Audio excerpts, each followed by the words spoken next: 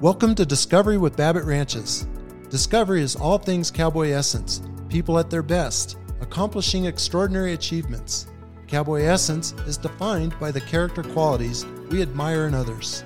Inspired by the cowboy culture, the code that guides Babbitt Ranches. Hi, I'm Billy Cardasco. Babbitt Ranches tries to never lose sight of the fact that we are part of a much larger community, participating with our neighbors, conservation organizations, educational institutions, government agencies, and the land itself. Borrowing from naturalist Aldo Leopold, a thing is right when it tends to preserve the integrity, stability, and beauty of the biotic community. And that's a philosophy that rings true with Babbitt's conservation philosophy today. As many of us know, Leopold was a foremost conservation ecologist of his time in the first half of the 20th century. One of our leading conservation ecologists today is Dr. Larry Stevens. With regards to climate change, northern Arizona is the premier place to study that subject. We have an elevation gradient of almost 2 miles from the bottom of Grand Canyon to the top of the San Francisco Peaks. And so as you move across elevation, you can go to different climates. We'll hear more from him in a moment. But first, Discovery with Babbitt Ranches would like to acknowledge the Museum of Northern Arizona and the good folks out there at Highway 180 on the edge of Flagstaff, who work to protect and celebrate the cultures, plants, and animals, springs and history of the Colorado Plateau. Researchers are studying fossils from 2 billion-year-old Precambrian beds to Ice Age deposits and dinosaur bones from shallow seas. They are learning how plants and animals are adapting to climatic shifts and have fascinating artifacts in their collections of prehistoric civilizations that farmed, traded, and thrived in the region. It's just extraordinary what they have going on out there, and I invite you to take a look at the Museum of Northern Arizona's exhibits the next time you're in the area. You'll gain a whole new appreciation for the beauty and diversity of the Colorado Plateau. And we are very fortunate to have Dr. Larry Stevens here today with us. Dr. Larry Stevens is an evolutionary ecologist and the coordinator of the Museum of Northern Arizona's new Spring Stewardship Institute, which is dedicated to improving, understanding, and stewardship of springs ecosystems. He also serves Museum Northern Arizona as the curator of ecology and is the senior ecologist for Grand Canyon Wildlands Council, a conservation organization in Flagstaff. Originally from Cleveland, he received his undergraduate degree from Prescott College in 1974 and his Master's of Science in 1985 and doctorate in zoology in 1989, these degrees coming from Northern Arizona University. He is a longtime Colorado River whitewater guide and served as an ecologist for Grand Canyon National Park from 1988 to 1994. He has conducted extensive research on southwestern biogeography, conservation ecology, endangered and non-native species biology, as well as springs, riverine, wetlands, and dam ecology and management. He has written more than 70 scientific peer-reviewed articles, 3 books, and numerous popular articles on water-related resources and management in the Southwest. His recently completed co-authored book on the ecology and conservation of North American springs is widely recognized, and he is presently working on a sequel on spring stewardship. Dr. Stevens resides in Flagstaff, Arizona with his wife Jerry and daughter Phoebe. Thank you, Larry, for joining me on Discovery with Babbitt Ranches. Billy, thanks so much for having me here today. It's really a pleasure to be able to interact with you, and our long association has just been really rewarding. You currently are the Spring Stewardship Institute coordinator at the Museum of Northern Arizona and also the museum's curator of ecology and conservation. What all does that entail? Well, the mission of the museum is to preserve the artifacts and the species and document the life of the Colorado Plateau and the Colorado River ecosystem. And in that role as curator, what I do is to assemble the information on life on the Colorado Plateau, all of it. And that's a pretty big responsibility, more than I will accomplish in my lifetime, of course, but we're making good headway. We've got about 1/4 of the species documented, specimens and with data and publications on how they're distributed, where they occur, what kinds of habitats support more or fewer species, what human impacts are on those habitats. It's a huge job, but the curatorial kind of aspect of it is quite thrilling for me as a biologist, because I get to look at, evaluate, understand all these different species with all their different stories and life history. Are you ever on pins and needles with something new you discovered? A lot of my specimens are on pins. I get quite excited by finding new life forms that haven't been described yet. We've described quite a few new species in the landscape, mostly organisms that nobody knows about, like robber flies. These are predaceous flies that whenever you're outside, there's one within 15 feet of you. It knows you're there. It disappears before you even get to see it, usually. And detecting these things and trying to document how many species we have, about 150 species so far in the landscape, of which about 20% are new to science. Just one of many groups that are quite fascinating here. So you've had a bit of a journey to get to where you are today. About this time of year in 1974, I hiked down the Nankoweap Trail to meet a Museum of Northern Arizona river trip going through Grand Canyon. 12-mile hike. I should have died of heat exhaustion that day, but made it down there and encountered Steve Carruthers and the museum trip, and began a lifetime career in studying the ecology of Grand Canyon. On that trip, I was looking at insects and birds and mammals, trapping those critters, and we spent 2.5 years doing an ecological inventory of the Colorado River. You had recently come from Cleveland and then out to Prescott College? Yeah, Cleveland, the city of magic, where I was born, and left as quickly as I could, pretty much.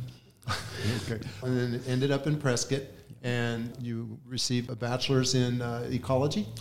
I received a bachelor's of fine arts and biology at Prescott. Wow. So how does fine arts play into how you ended up being a scientist? I think every sincere naturalist has to take art, has to understand art, has to be able to see life forms for what they are, has to be able to understand how the parts fit together, how these organisms are structured, and then the peculiarities that they share. So drawing and painting are fundamental to understanding how life is organized.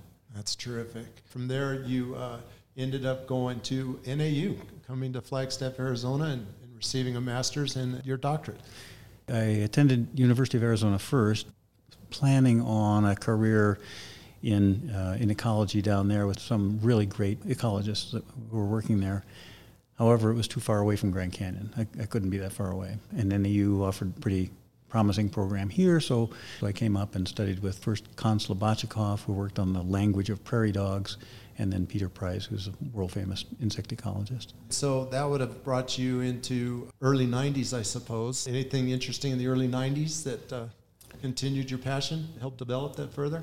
After getting my PhD in zoology, I became the ecologist for Grand Canyon National Park. That gave me not only an opportunity to understand the Grand Canyon, but also the many neighbors that the park shares, because so many of the species and the habitats run from Grand Canyon out into the surrounding landscape. The watersheds that feed into Grand Canyon are all part of the picture there. That gave me a much more regional landscape-based appreciation of the region.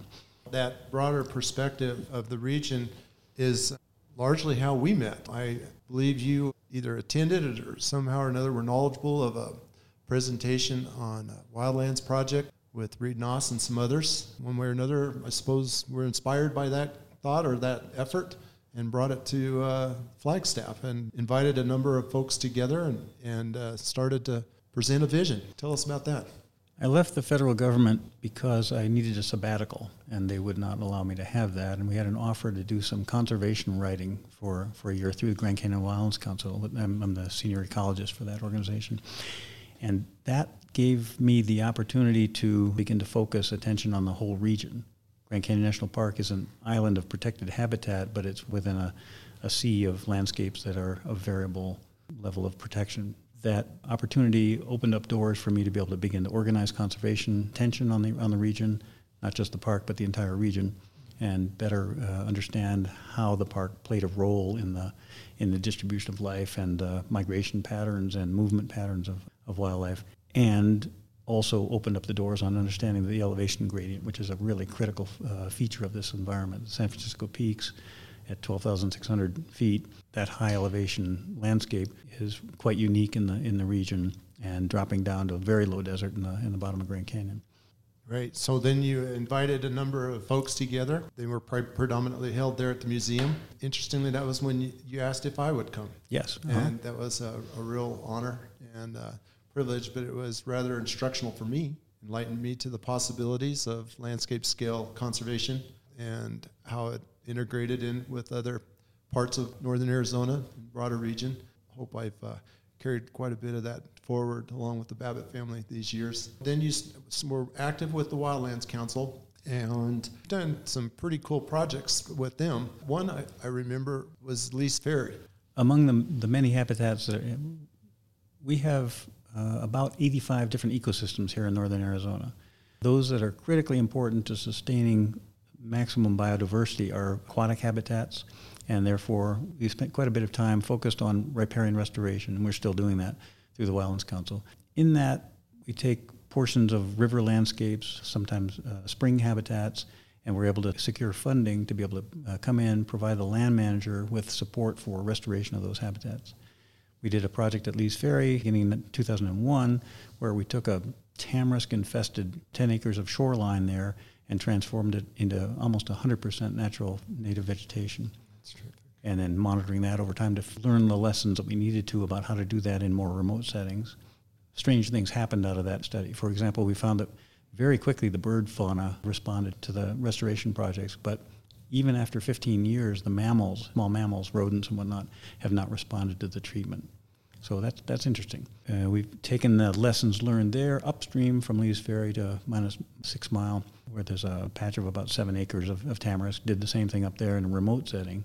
Quite the adventure there, because we hand-cut this forest of very dense tamarisk and then burned the flash and replanted it with native vegetation. So we've got a couple of those efforts under our belt. We also did the same with Big Springs complex up in northwestern Arizona called the Pacoon Ranch there.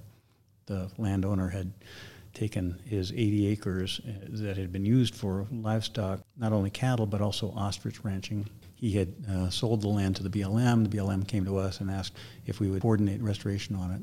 And so that was a 5-year project to turn a pretty devastated piece of ranch land into a jewel of riparian habitat. I think somewhere in there, though, you focused on springs. From a landscape scale perspective and understanding how everything weaves together and so on and so forth, you went right to the source.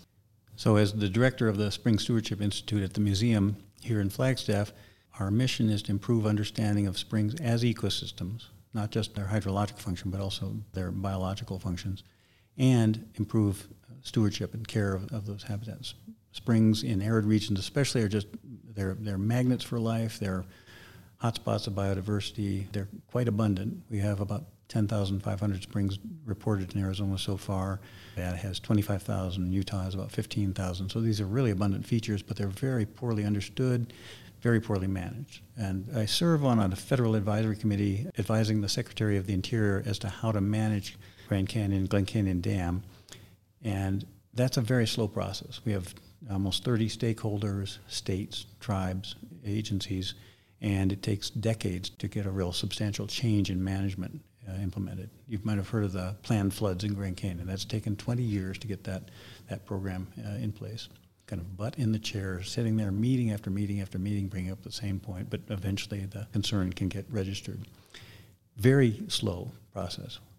With springs, it's typically just a couple of voices. The land manager, maybe one or two federal agencies might step in, ecological advisors, very few voices, and you can accomplish great conservation in a very short time frame there. So springs are really a great place to be able to focus attention, especially because nobody else is doing it, and there's great places to be able to advance conservation. What are some of the fundamentals to management of springs that come to your mind? Some of the major challenges we face at springs management are that fences are down. Fences that were well installed, that are designed to keep livestock maybe away from the source, which is usually a hot spot of biodiversity. Keep the cows just away from the source, but make sure they have water. If the spring is coming out of a slope, building a stepping stone trail to the source, because people are often taking the water out of the source area, but making sure you're not eroding the hillside. Very simple measures can often have really great conservation value. Have you had to do any projects where you were restoring the vegetation and habitat itself at springs and start them over, so to speak? At the Pacoon Ranch, the previous landowner there had excavated every source. So we had 10 pools of water that were all berm ponds. Had been invaded by cattails. He had introduced an alligator into one of the nicest swimming holes in all of northern Arizona. The alligator grew to be 9 feet long. Clem was quite a challenged individual, still is. It took 3 expeditions with an alligator hunter to actually catch Clem and deliver him to the Phoenix Herpetological Gardens, where he's still mean as a snake. I think it's a consequence of having to eat bullfrogs and coot your whole life. Anyway, we got Clem out of there. Then we're faced with the enigma. So this is a highly altered landscape. What should we do? And our decision there was, well, we want flowing water, we want open water, we want wetlands, and therefore let's just cover these pools in and see where the water goes. And we did that. And the hydrology is quite unusual there. The water ends up flowing in a couple different directions, but the water generally goes back into a drainage system that had been dry for 120 years. And we knew that it formerly was perennial because we had travertine in there. Travertine's a flowstone. So really great opportunity to put all that information together, take the environment, bring it back kind of a zero state there, compare it with other springs in the landscape. We knew what vegetation should be there, brought those species in from local stock and replanted the vegetation there and turned it into a real jewel of riparian habitat. Are there any other examples that come to your mind of restoring springs? We're working on a project on the museum property right now to restore Coyote Springs, which again had been used for grazing for quite a long time. Now it's because it's within the city limits. It's got a situation in which the water is being used for support of wetland habitat. So we're engaged in a project that will bring in the Hopi tribe and do restoration on that spring. We're also working with the Hopi tribe and the National Forest Service to do springs restoration at Kaibab National Forest and Coconino National Forest. So Larry, bring this all back to how all this fits together at a landscape scale. I mean, where are we headed since the 90s when things like Wildlands Project and others were starting to talk about landscape scale conservation? We've all experienced a lot of great things that head us in that direction. So where are we today? From the symposium that we held in the late 90s with you and others, we realized that landscape management decisions are based on a couple different things. Certainly there's the economics, the social interactions, but it's often the case that managing agencies and sometimes other organizations are making their decisions based on individual species. Rather than managing for all species in the landscape, it's typically individual species that are endangered that get the attention. That really limits the fullness of the management effort. From our symposium, we identified 7 groups of species that we recognized were either important in management decision making or had been neglected in management decision making and therefore needed to be kind of identified. And those groups are obviously the species that are endangered, federally listed or state-listed species. Those that are endemic or unique to the landscape, those that are exotic, some of those non-native species are playing big roles, species like tamarisk. Species that have been extirpated, meaning removed from the landscape, no longer in the landscape but not yet extinct. Species that are actually extinct because their role is kind of a shadow role. If you were in Buffalo Park 150 years ago, you probably would have been quite concerned about the possibility of jaguar attacking you. And jaguar existed in those days right in Flagstaff, all the way up to the south rim of Grand Canyon. That was probably the northern limit of the jaguar range. And certainly you would have been concerned with grizzly bear and wolf. Those species are all gone. And those species play an enormous role in shaping through trophic cascades the whole structure of the landscape, including even the geomorphology of the landscape. So extinct species exert a kind of a shadow influence. The absence of wolves means that we have more coyotes, and that has lots and lots of implications for not only grazing practices are influenced, but also wildlife. The other groups of species are those that are economically important, meaning big game species or species that are doing economic damage to the landscape, from beetles to non-native elk, for example. And then lastly, those that are ecologically important, keystone species that are playing a large role in the landscape. And some of those include things like ponderosa pine, which are really abundant species here. So we began to look at the landscape in terms of those groups of species and then looking at management decision-making in relation to that whole suite. And we identified a large number of species in the landscape that fall into those various categories and then began sorting out the ecosystems by how many ecosystems had which species characteristic of them and the role that they might play in management decision-making. And then with that also was the connectivity of all these things. And it was certainly something that Babbitt's could focus on with regard, for example, to fence lines and roadways. You know, I remember one day driving out past what we call Blue Chute towards the Grand Canyon and going through a portion of the CO Bar Ranch, and there was some pronghorn on one side of the highway. And anyway, and it was really cool.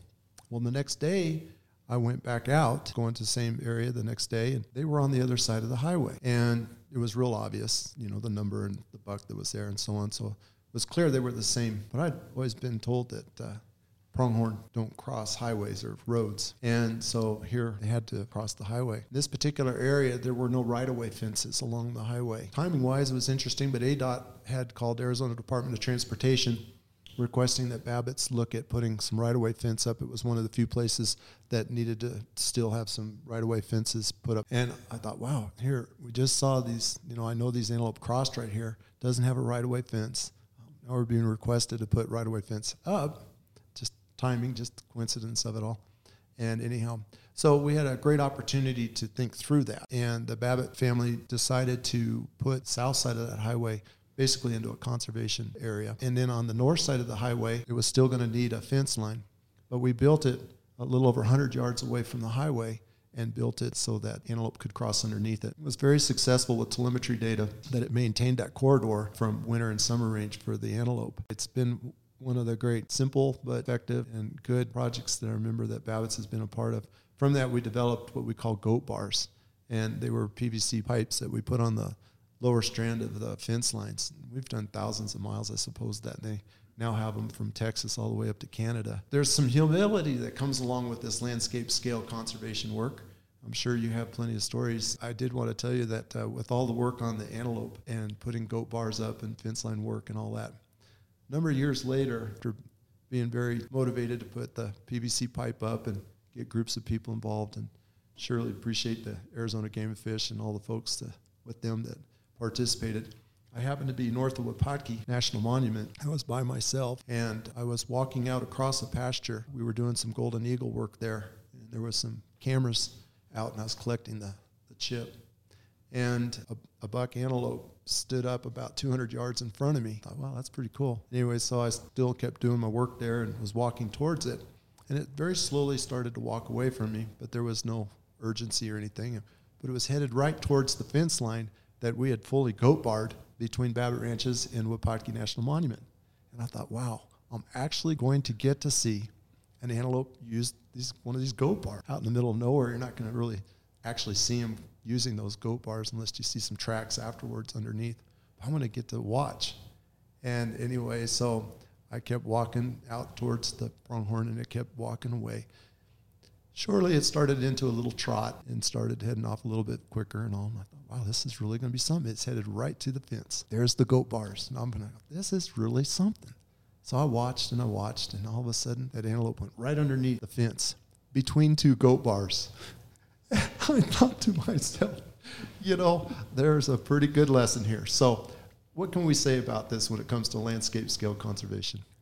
Well, the American pronghorn is a really incredible animal. It's just such an icon of the Southwest. Billy, there were 80 species of pronghorn in that family over the last 10 million years here.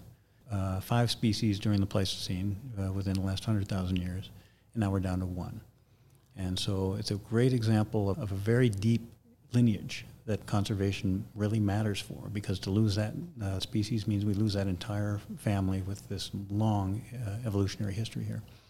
And so kudos to you for all the work you've done to try to encourage these creatures to a greater level of security and safety. The populations, they are being divided by highways. They're genetically different on 2 sides of the major highways here in northern Arizona, which is kind of an important deal. Bad fencing practices that keep barbed wire on the lower strand have really had a big consequence to the population structure. And the numbers are way down for a number of reasons, possibly, again, related to changing predator behaviors. Pronghorn go under fences. They can't jump. And that's a real characteristic of the group. Therefore, proper fence is everything. And like so many wildlife species, they're very, very slow to learn. Perhaps in coming generations, they'll take more advantage of the goat bars, and we hope they do. Males especially are slow to learn. As we all know, they may have to learn from the females and even the young. Yeah, there seems to be some patterns that are handed down through generations, and as they learn, they'll start teaching them. Anyhow, well, so with all of that, there's a lot of other things that we need to learn about doing landscape scale conservation, and they're not all science-oriented. And largely it's about relationships of all kinds, as well as communication structures and integration of horizontal and vertical disciplines. You got all the basic researchers from entomologists to big game to avian. At some point in time, that information has to be synthesized in a way that the managers who have the responsibility for their management actions put in place either projects that are larger scale or just decisions that affect the landscape. And of course, that information at some point in time is being handed up to the policymakers and those folks, and that's what they do, is work through the social structures and our various processes to come up with policies. And in some ways, it's not getting easier. Climate change seems to be one of the bigger issues today, where you have lots of basic researchers in various ways learning and understanding about climate and modeling and learning understanding about the possibilities from the impacts of increased temperatures and so on. How do we navigate all these different types of things when it comes particularly to landscape scale, and in this case, maybe even larger? With regards to climate change, northern Arizona is the premier place to study that subject. We have an elevation gradient of almost 2 miles from the bottom of Grand Canyon to the top of the San Francisco Peaks. We have the opportunity, in many ways, to do space for time valuations, because climate here is controlled by elevation. Rainfall, precipitation, humidity, temperature, all influenced by elevation. And so as you move across elevation, you can go to different climates.